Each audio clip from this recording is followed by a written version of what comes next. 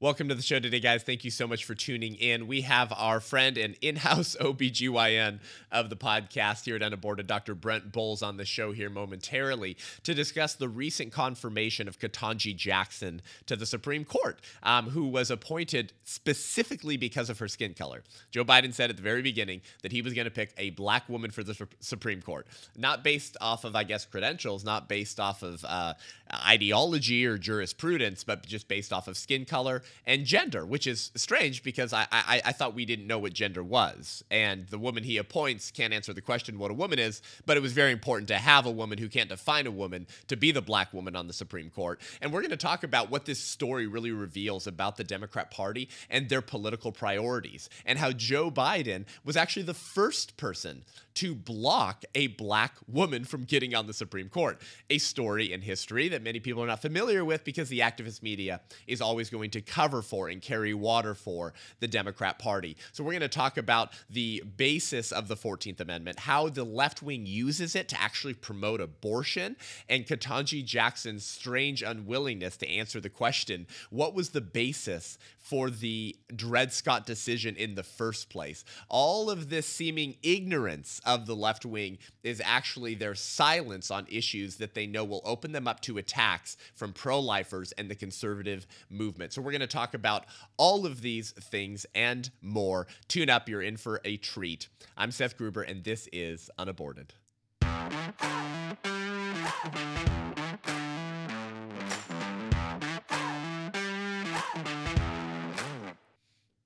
Dr. Brent, welcome to the show.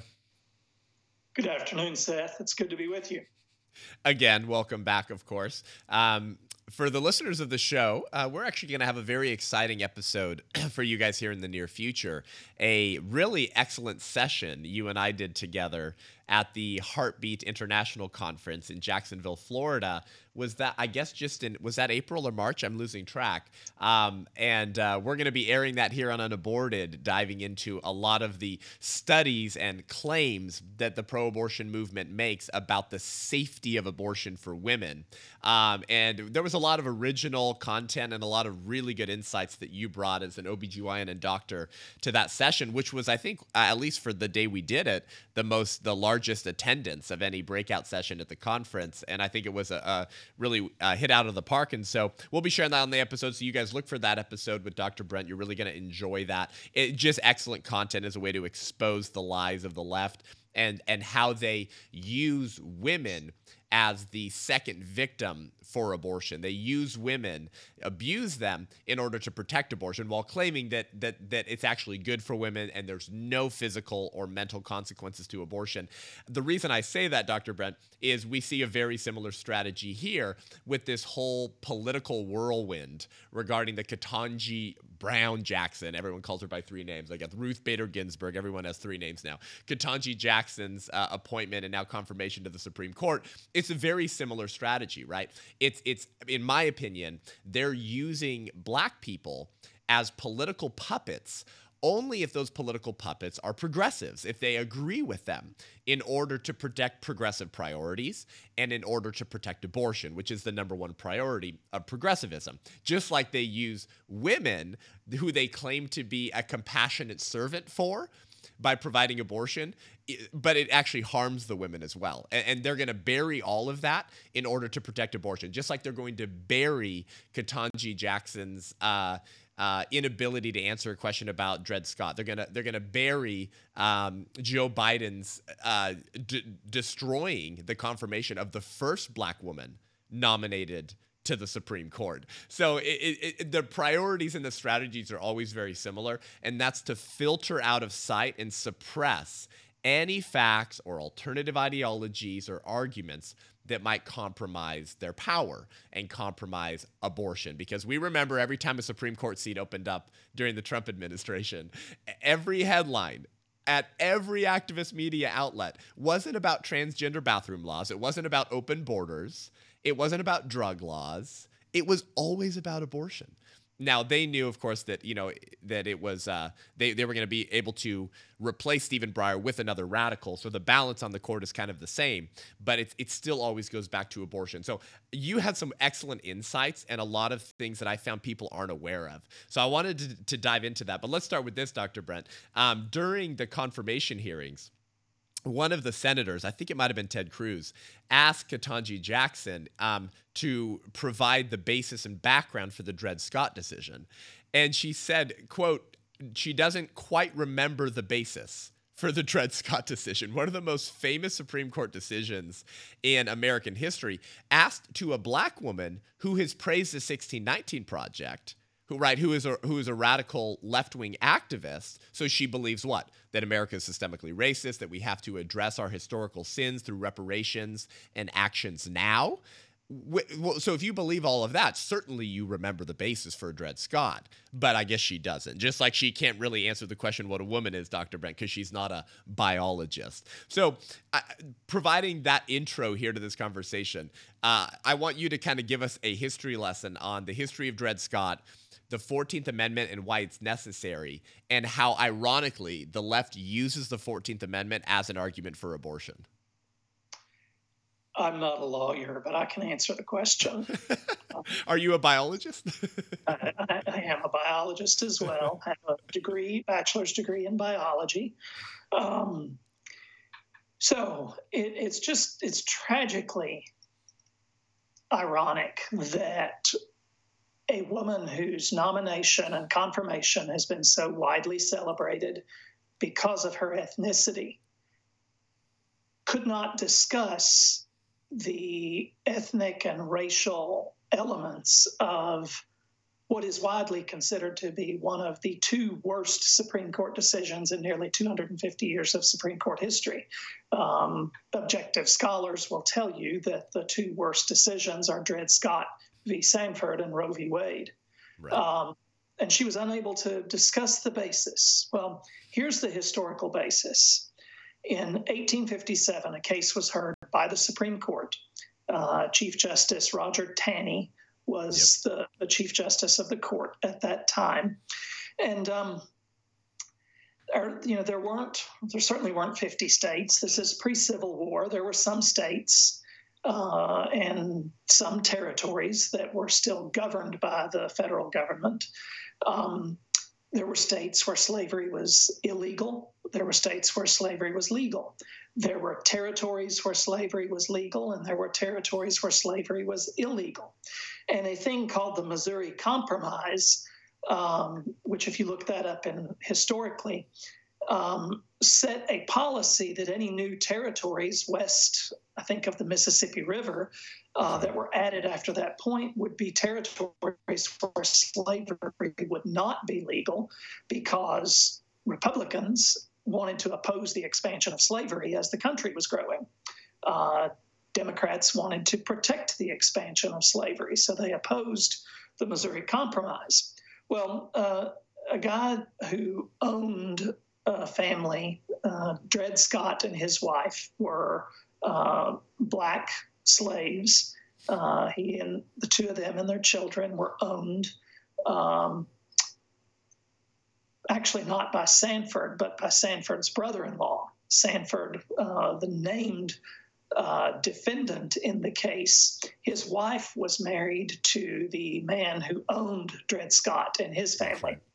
They initially lived in a state where slavery was legal, so it was legal for him to own this man and his family and treat him as property and give him no rights, because they were in a state where slavery was legal. But then they moved to a territory which, because of the Missouri Compromise, was a territory where slavery was illegal. So Dred Scott got a lawyer and said, we're in an area where this isn't legal. I want my freedom. I want my family's freedom. And it went all the way up to the Supreme Court, where in a 7-2 decision, the Democrats on the court that wanted to protect the institution of slavery created a decision in which they said that for the purposes of constitutional protections, Black people weren't really people. They couldn't be citizens, so they were entitled to no protections of any kind in the Constitution. Not only did they not have a right to life and freedom and the pursuit of happiness, they didn't even have the right to not be owned by someone else. Wow. In fact, they were, because of this decision, they were considered to be property anywhere in the United States or in its territories, even though slavery was illegal in those territories by a constitutional law that had been passed.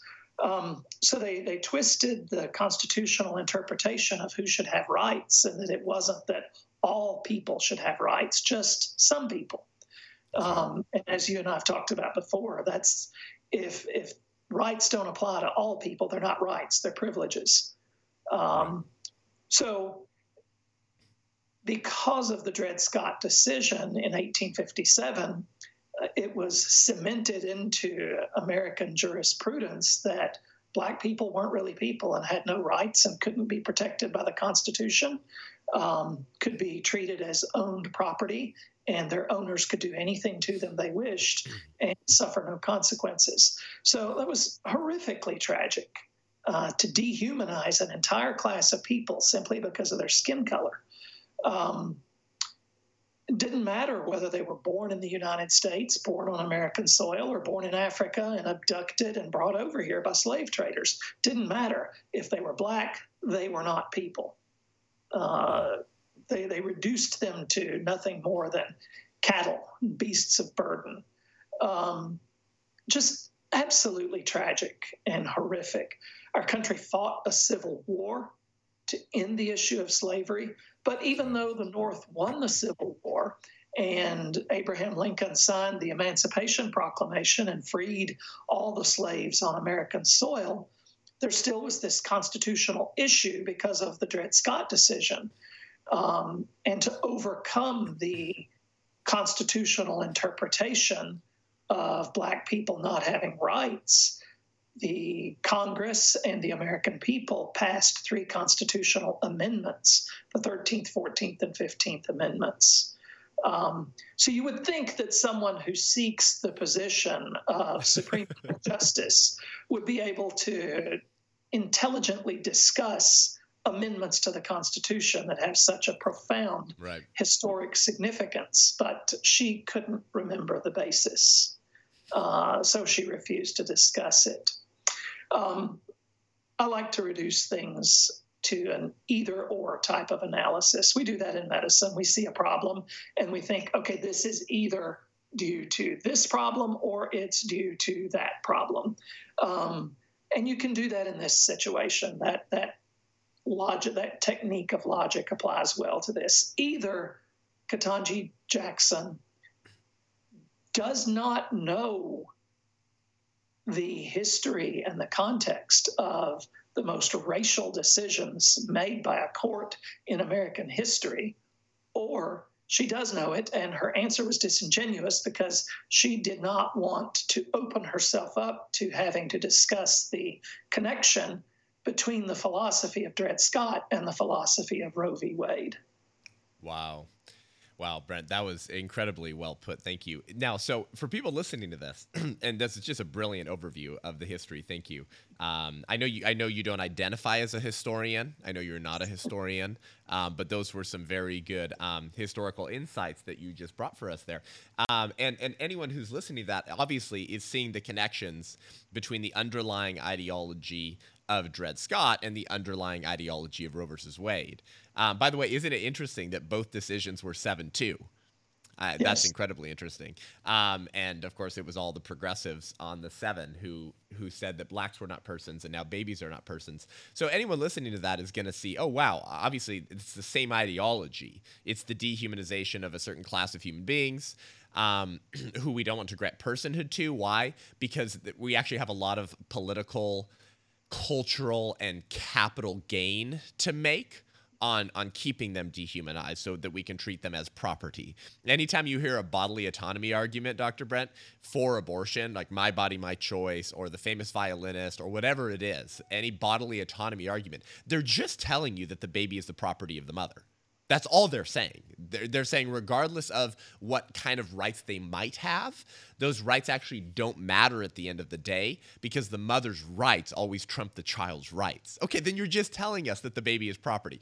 However, the irony, Dr. Brett, is that the left, and especially more academic legal theorists who are on the left, have frequently, for decades, argued from the 14th Amendment as a way to justify abortion.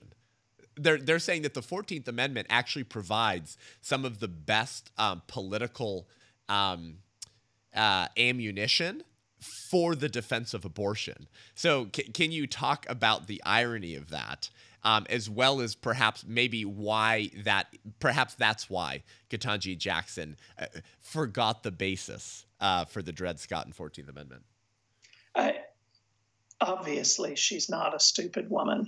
She has a college degree and a law degree, and she has progressed well through her career.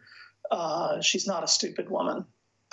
So my either-or analysis, I think, is just highlighting the fact that there is no way to look at this other than the fact that she was disingenuous because she didn't want to highlight the connection. She knew where Senator Cruz was going with that line of questioning. And here's where the similarity is. The Dred Scott decision selectively decided that Black people aren't people, that the white slave owners would be economically disadvantaged in society if they weren't able to continue to maintain their slave population, and that they wouldn't be able to participate in society to their dreams and desires or to the level of their dreams and desires. Therefore, Black people must pay the price and be considered as no more than beasts of burden and not really human, not human persons.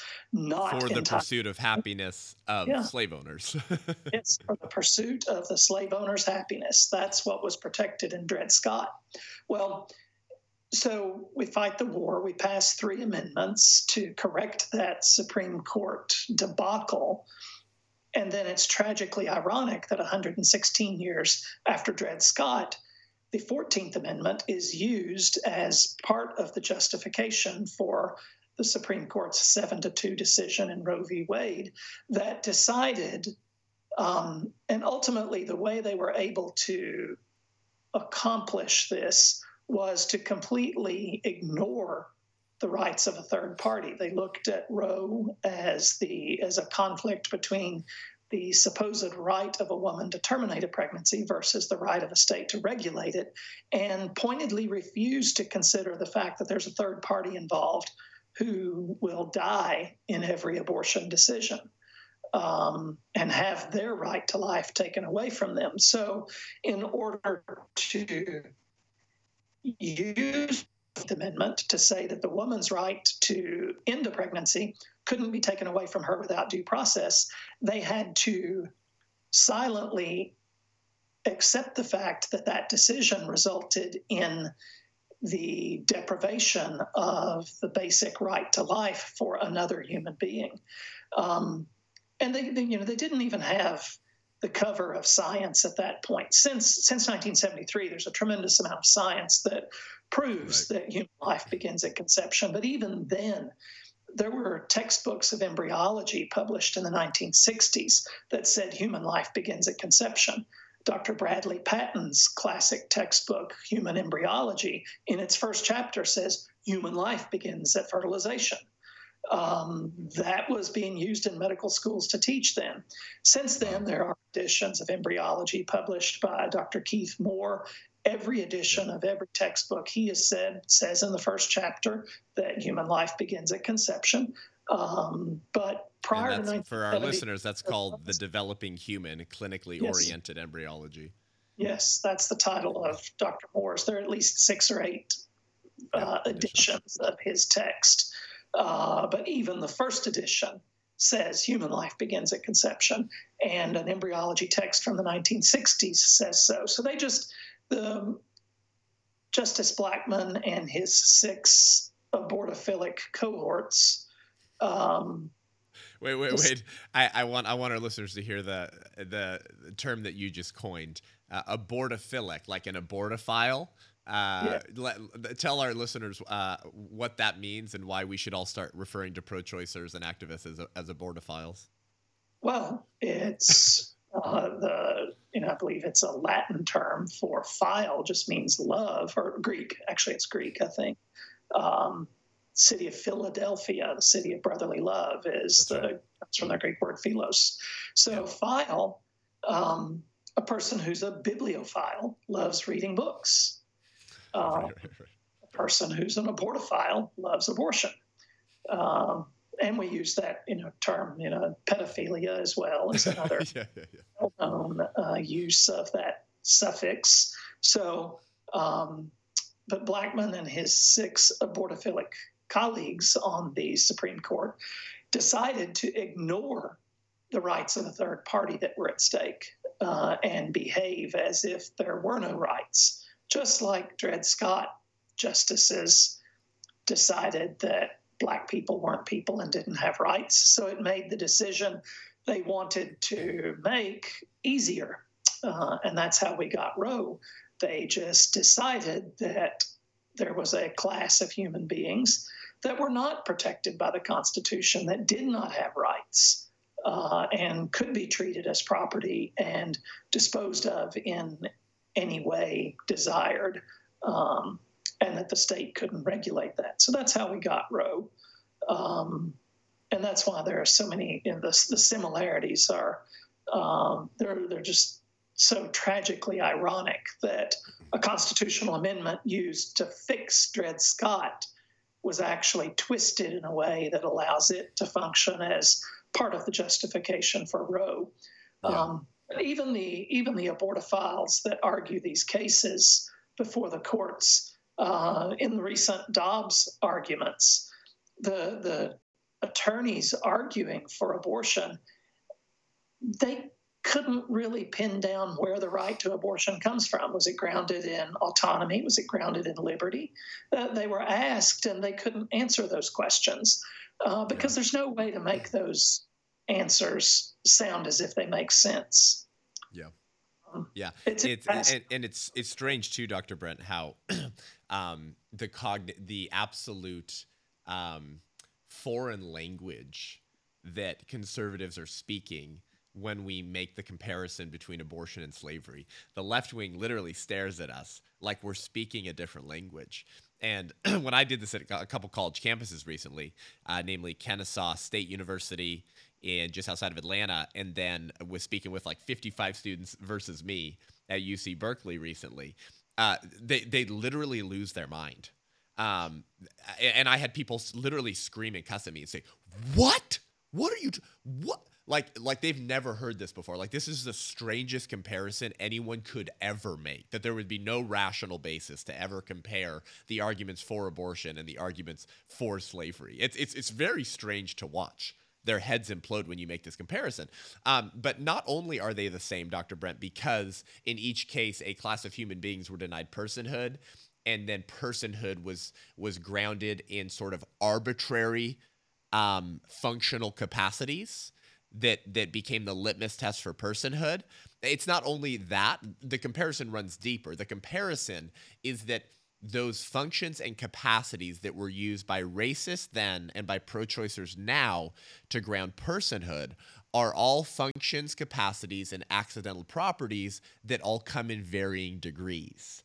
So it's a quote-unquote freedom that actually dissolves freedom, because it's basing rights on things that come in varying degrees. But when you base rights on things that come in varying degrees, you know what follows? Rights, therefore, come in varying degrees. The only way to maintain human equality for all human beings is to actually ground those rights in the only thing we have in common. And we would all say that that's being a human being. And so Lincoln in 1864 before his famous Lincoln Douglas debates, he pens this little piece on a piece of parchment that we still have somewhere, where he was sort of testing out the reasoning he would use against Stephen Douglas. And it was called Fragments on Slavery. And he said, you say A is white and B is black. It is color then, the lighter having the right to enslave the darker. Take care, because by this rule, you are to be a slave to the first man you meet with a skin fairer than your own. Melanin, skin color, comes in varying degrees. So, hey, racist, if you're grounding the black man's rights or lack thereof in their skin color, but skin color comes in varying degrees, then by that test, the albino has the right to enslave the moderately tinted Caucasian and deprive him of his life and liberty because he's the palest of all.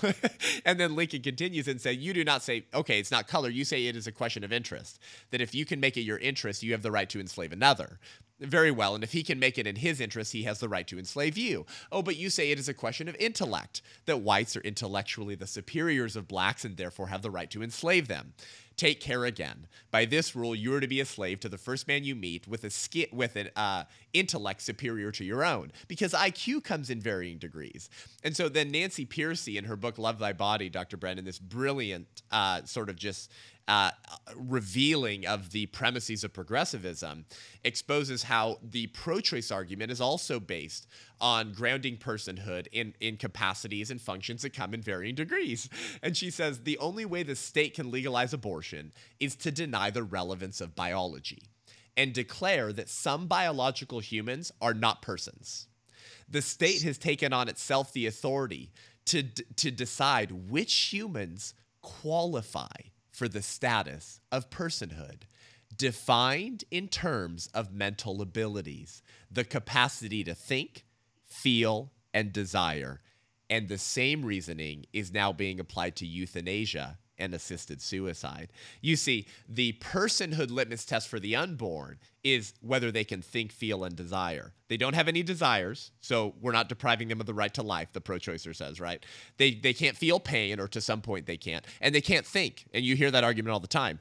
They say, Dr. Brent, well, if death starts with brain death, if that's how we measure what death is, which, by the way, that's a fascinating conversation for another time, then wouldn't it follow that life begins when there's cortical brain activity? So they say if the baby's not thinking or doesn't have brain activity, they're not a person. But thoughts, feelings, and desires also all come in varying degrees. Just like the arguments used to dehumanize the black man were based on capacities and functions that all come in varying degrees. So then, the very freedom that the left is seeking through promoting abortion is a freedom that dissolves their own freedom. Or to quote Abraham Lincoln, it puts in place the premises that justify their own enslavement. When a new tyrant comes along who comes up with a new arbitrary measure or litmus test for personhood and then wields it against the progressive left wing. And that's the sort of the funny history of tyranny, is that the lion always eats the activist last because they're putting in place the premises that justify their own enslavement. And I'll end with this, Dr. Brent, and then I want you to talk to us about how Democrats don't really love black people, only when black people can be used as puppets to further their priorities. Jeff McMahon, who is one of the foremost pro-choice academics, okay, he's written some of the best defenses of abortion, and he admits in one of his books that he can't make sense of egalitarianism and equality because he's pro-choice. It's a fascinating admission. And here's what he says. He says, all this leaves me profoundly uncomfortable. It seems virtually unthinkable to abandon our egalitarian commitments. Yet, the challenges to our position, whose challenges, Brent? The pro-lifers. He's saying, the challenges to our position support skepticism about the compatibility of our beliefs with the fact that the properties on which our moral status appears are all matters of degree. And so he says, it seems virtually unthinkable to abandon our egalitarian commitments, but all this leaves me profoundly uncomfortable.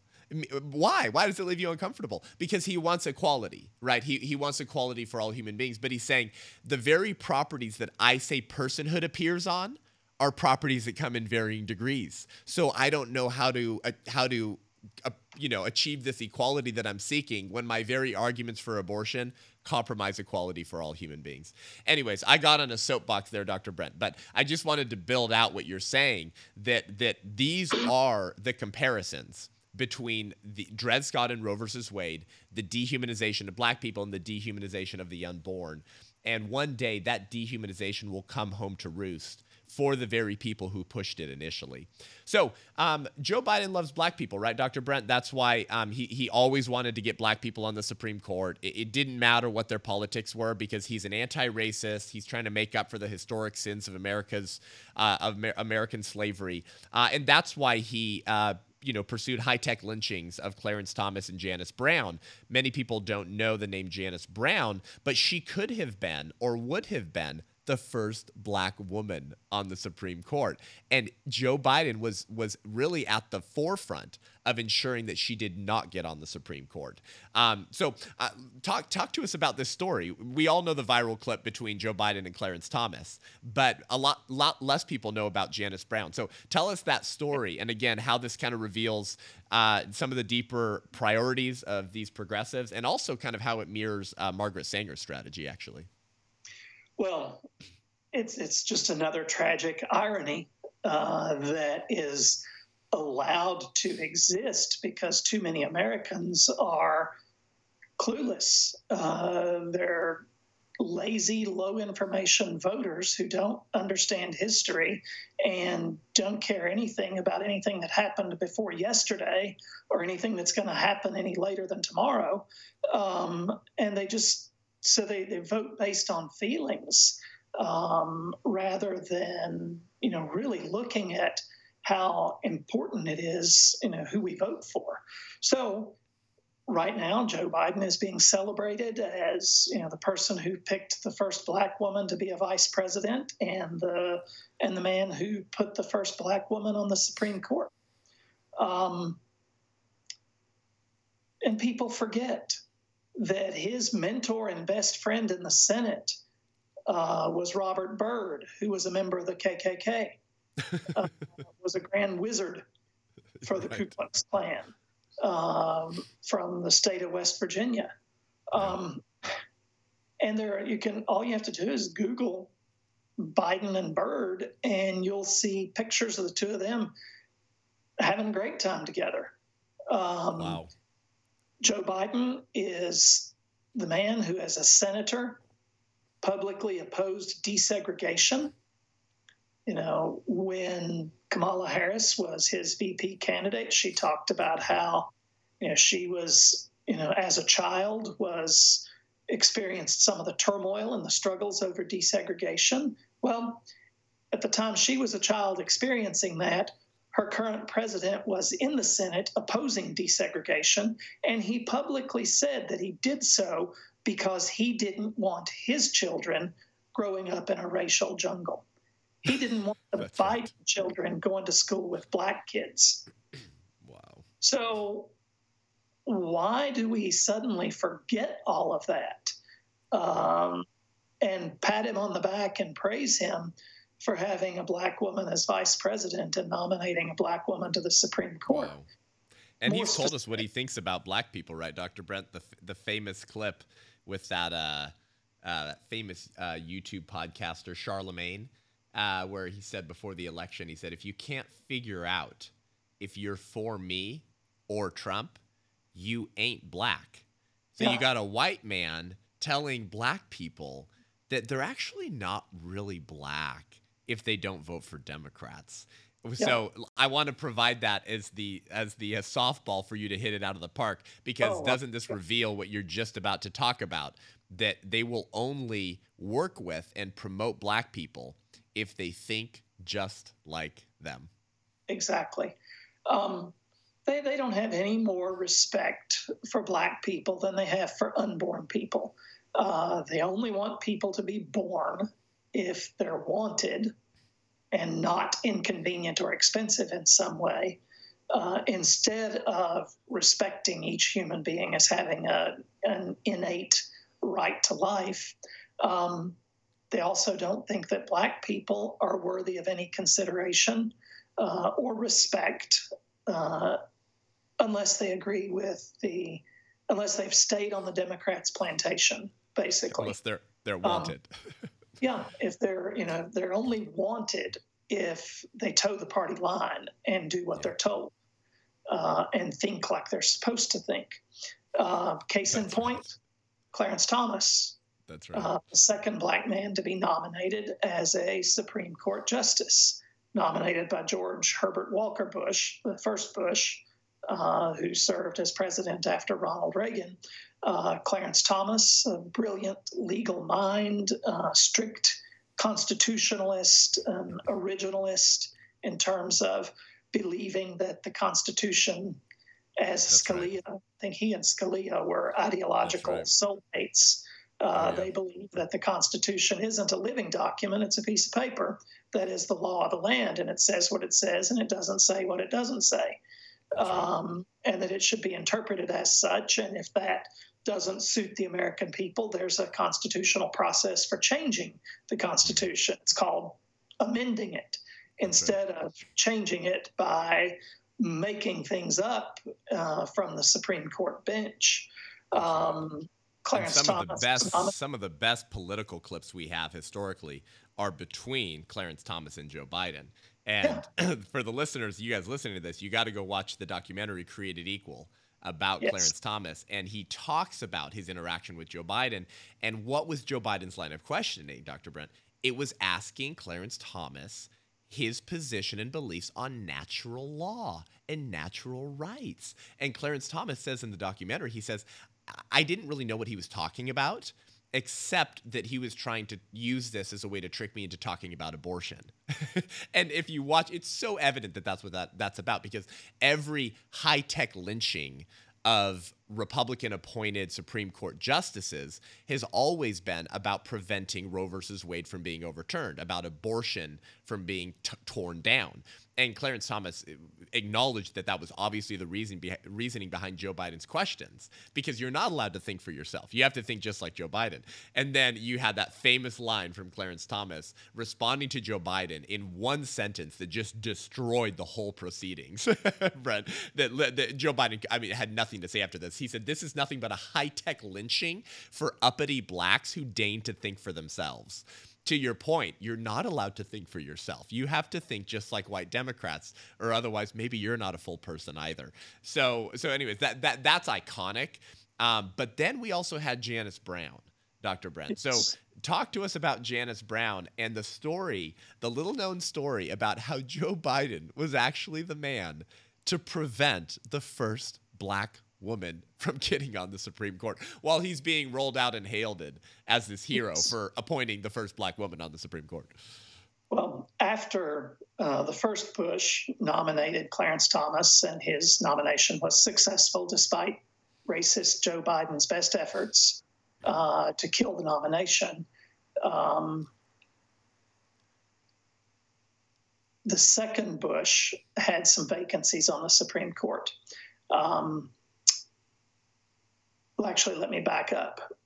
There's a woman named Janice Brown, or your listeners may find her as Janice Rogers Brown. She was the daughter of Alabama sharecroppers, poor family, black. She put herself through college and law school, did so at least part of that time as a single mother, and still was successful. Had an illustrious career, and despite the fact that she was an outspoken conservative, she was so likable and so well respected. And that's one of the things that they talk about Ketanji as, she's so likable. Well, Janice Brown was so likable that in California, where Supreme Court positions are elected by the public, not appointed, that despite the fact that she was an outspoken conservative, she was liked enough by the citizens of the state of California to be elected to their Supreme Court and to be reelected when her term came up for reelection. So she was chosen by the people of California to be on their Supreme Court, despite the fact that she was a conservative. Here she is, a a woman who grew up in poverty, put herself through school, did not resort to abortion when faced with a pregnancy, but had her child and raised her child and still was successful. She is the epitome of the refutation of every argument for abortion that exists. Right. So George W. Bush, nominated her to I believe it was a federal district court or a federal court of appeals seat, because she was on a list of people for him to consider. He looked at her record, and wanted her to be a federal judge. Joe Biden killed her nomination the first time. Wow. But George Bush liked her well enough that when additional seats on federal courts came up, he nominated her again. And in a strategic move by the Republican Party to get a set of federal judges confirmed, the Republicans agreed not to end the filibuster on judicial nominations. So the Democrats went along with it, allowing Janice Brown to be confirmed for a federal judgeship despite Biden's continued opposition. He voted against her twice. Wow. Then there were two Supreme Court seats that came open at about the same time. I don't remember. One of them was the retirement of Sandra Day O'Connor, and the other one might have been either the retirement or death of Chief Justice William Rehnquist. I don't remember exactly what happened for him to leave. But Bush nominated John Roberts to take Rehnquist's place, and then he wanted to pick a woman to replace Sandra Day O'Connor. And he wanted to pick a Black woman, Janice Brown. This was nearly 20 years ago. Wow. And Joe Biden, who was still a senator, still on the Judiciary Committee in the Senate, still holding the keys to any judicial nomination, publicly said on Face the Nation in a Sunday morning interview that if George W. Bush nominates Janice Brown to this Supreme Court seat to replace Sandra Day O'Connor, I'll kill the nomination. Oh, man. So he was promising to do that beforehand. So just like he promised to fill his first vacancy with a Black woman when he was president, wow, he promised to filibuster the nomination of the woman who should have been the first Black woman on the Supreme Court 20 years ago. So we could have had a Black woman on the Supreme Court since the early 2000s, nearly 20 years.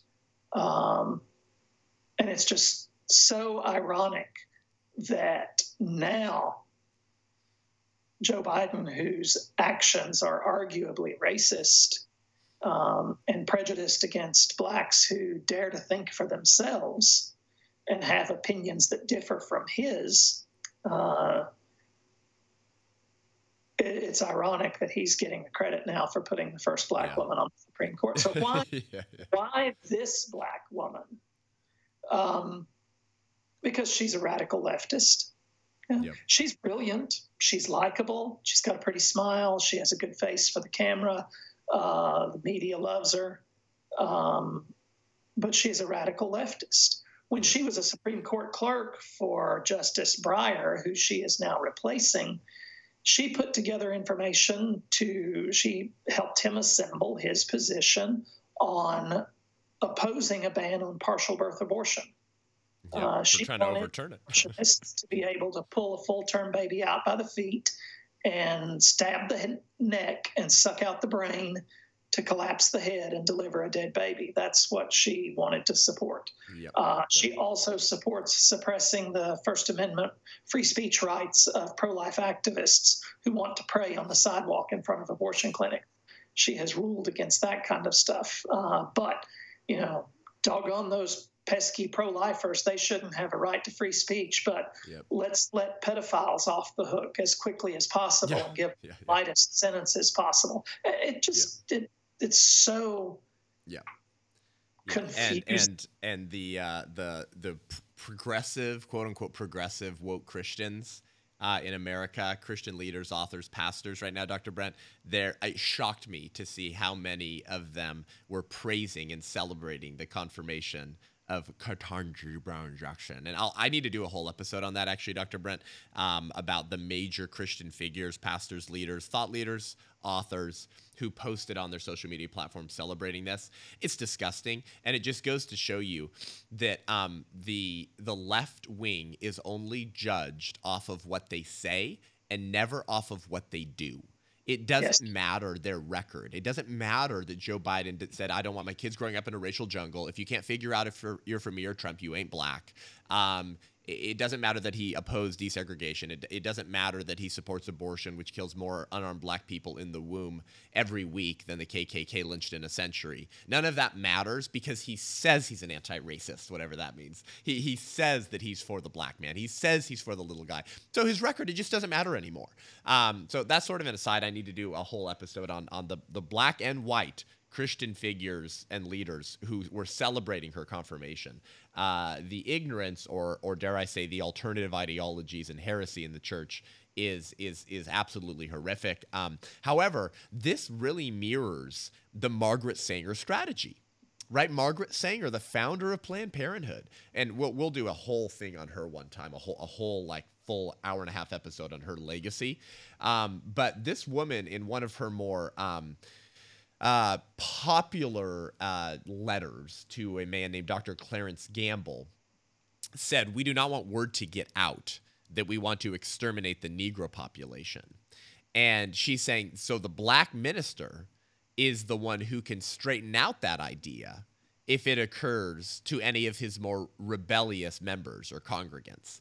And so Margaret Sanger early on wanted to use black people to promote and protect abortion.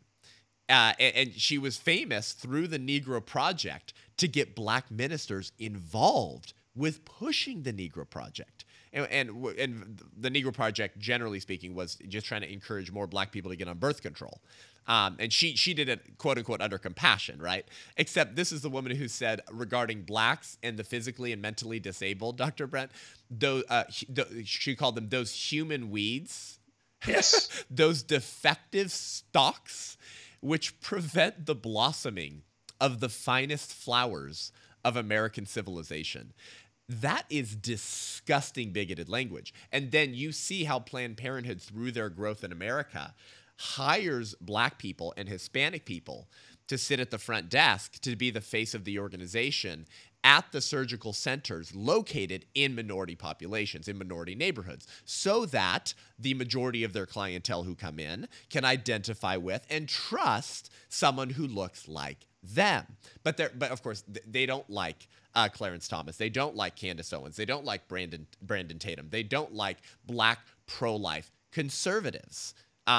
Because they believe, like Joe Biden does, that these people are only useful if they don't deign to think for themselves and they think just like us. And so today, Joe Biden has opposed the confirmation of Clarence Thomas and Janice Brown, two black pro-life conservatives. Why?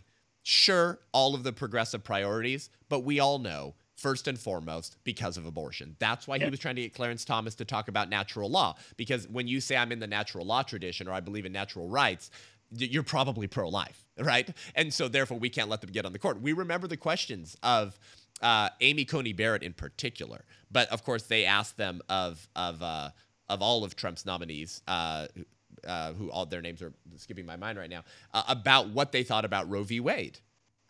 Brett Kavanaugh and the other one. The line of thank you. The line of questionings from the progressives in those hearings, Dr. Brent, was a huge priority was focused on abortion, Roe versus Wade, of course, because you don't want a pro-life getting on the Supreme Court. And so today, it's the Margaret Sanger strategy at the political level. Put black people forward as puppets only if they think just like us to be the face of protecting and promoting abortion. It's just Margaret Sanger writ large. So I wanted you to sort of comment on that too as we wind down, and kind of how all of these puzzle pieces are aligning with the Supreme Court's decision so close to June and seeing whether Roe v. Wade will get overturned. It's the same thing. Margaret Sanger's disgusting comment about, we don't want rebellious black people who think for themselves, working against our agenda to kill the black population. That's the same strategy that the DNC and the left wing has towards black people now. If you don't toe the line, if you think for yourself and you happen to be conservative, then you're just rebellious. And we need to suppress what you think and limit your ability to be a part of the process, which that is such a racist attitude. The conservatives did not oppose Ketanji because she is black. Yeah. Joy Behar and Whoopi Goldberg would disagree with me. In fact, they vigorously, multiple occasions, talked about how the Republican senators that opposed her were racist. Right. They're not. We're anti-progressive ideology. We're anti-left wing, but we're not racist. None of those senators from the Judiciary Committee or Republican senators in the Senate who voted against her confirmation, none of them have ever said, I don't want my kids growing up in a racial jungle, so let's keep the poor black kids in poor black schools and keep the white kids safe. None of them said that.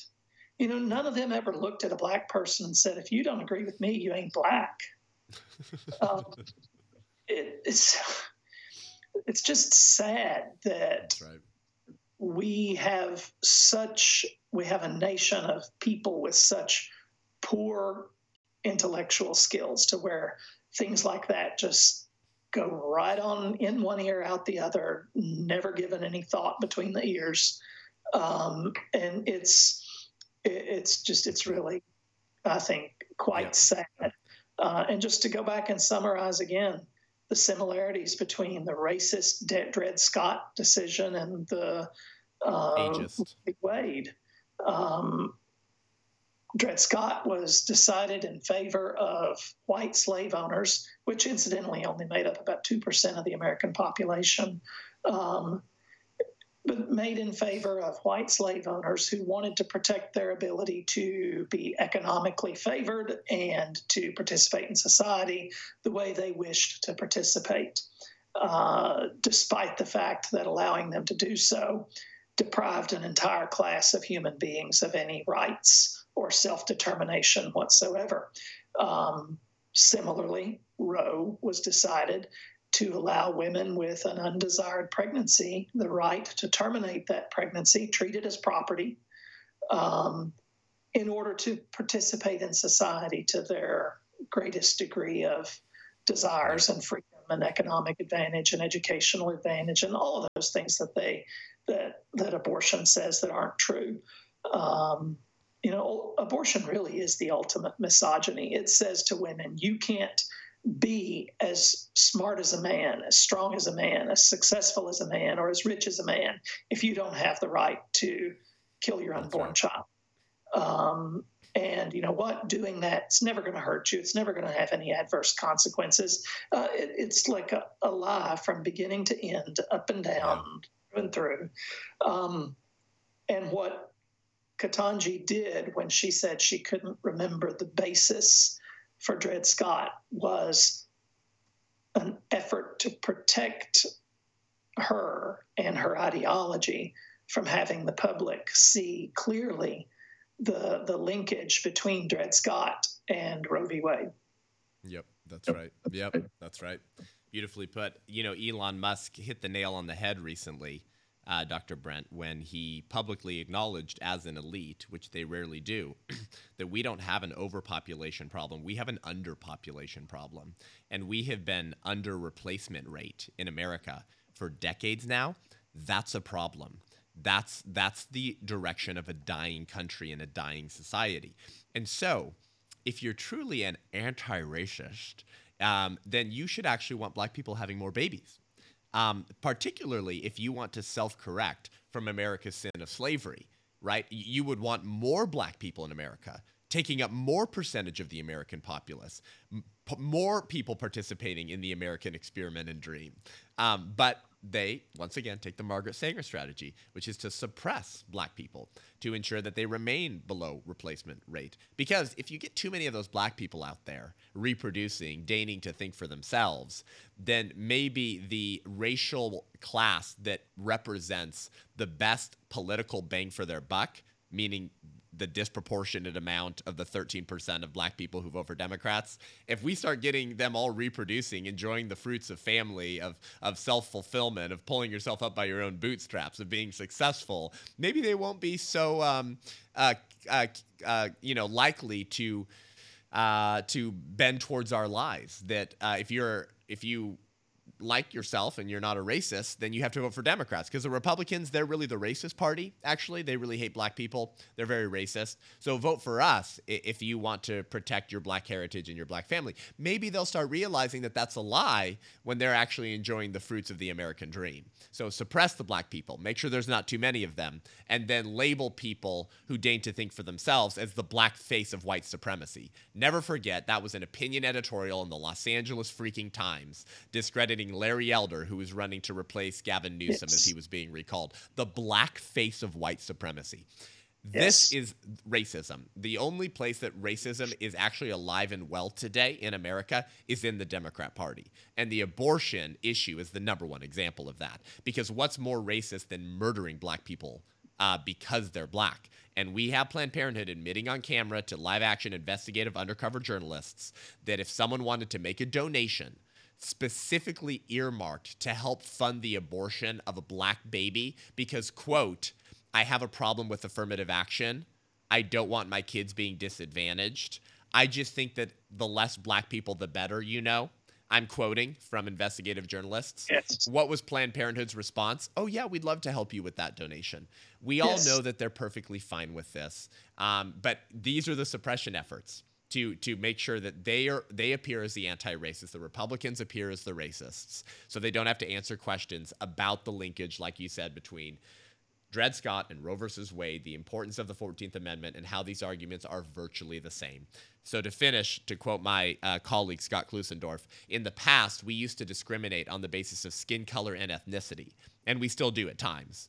But today, with elective abortion, we discriminate on the basis of size, level of development, location, and your dependency. We've simply swapped one form of bigotry for another, which was why my university lecture tour was called Pro-Choice Equals Bigotry. Dr. Brent, any closing comments? Thank you for that wonderful historical insight. Oh, well, thank you for having me. I do want to take a moment and just remind your listeners about the key fundamental things to remember about why we say abortion is racist. The institution of abortion in America was founded and promoted by a racist eugenicist named Margaret Sanger, whose group helped inspire the ideology of Adolf Hitler. She did not want black people having a role in society. She considered them human weeds. That is why 70% of Planned Parenthood's abortion facilities in America are within walking distance of minority neighborhoods. 79%, actually. The action of abortion has made the black population in America the only minority population that's not expanding. Since Roe versus Wade, the number of Latinos in America has increased. The number of Indians and other Asians has increased. Every minority population in America has increased in the last 50 years, except for the black population.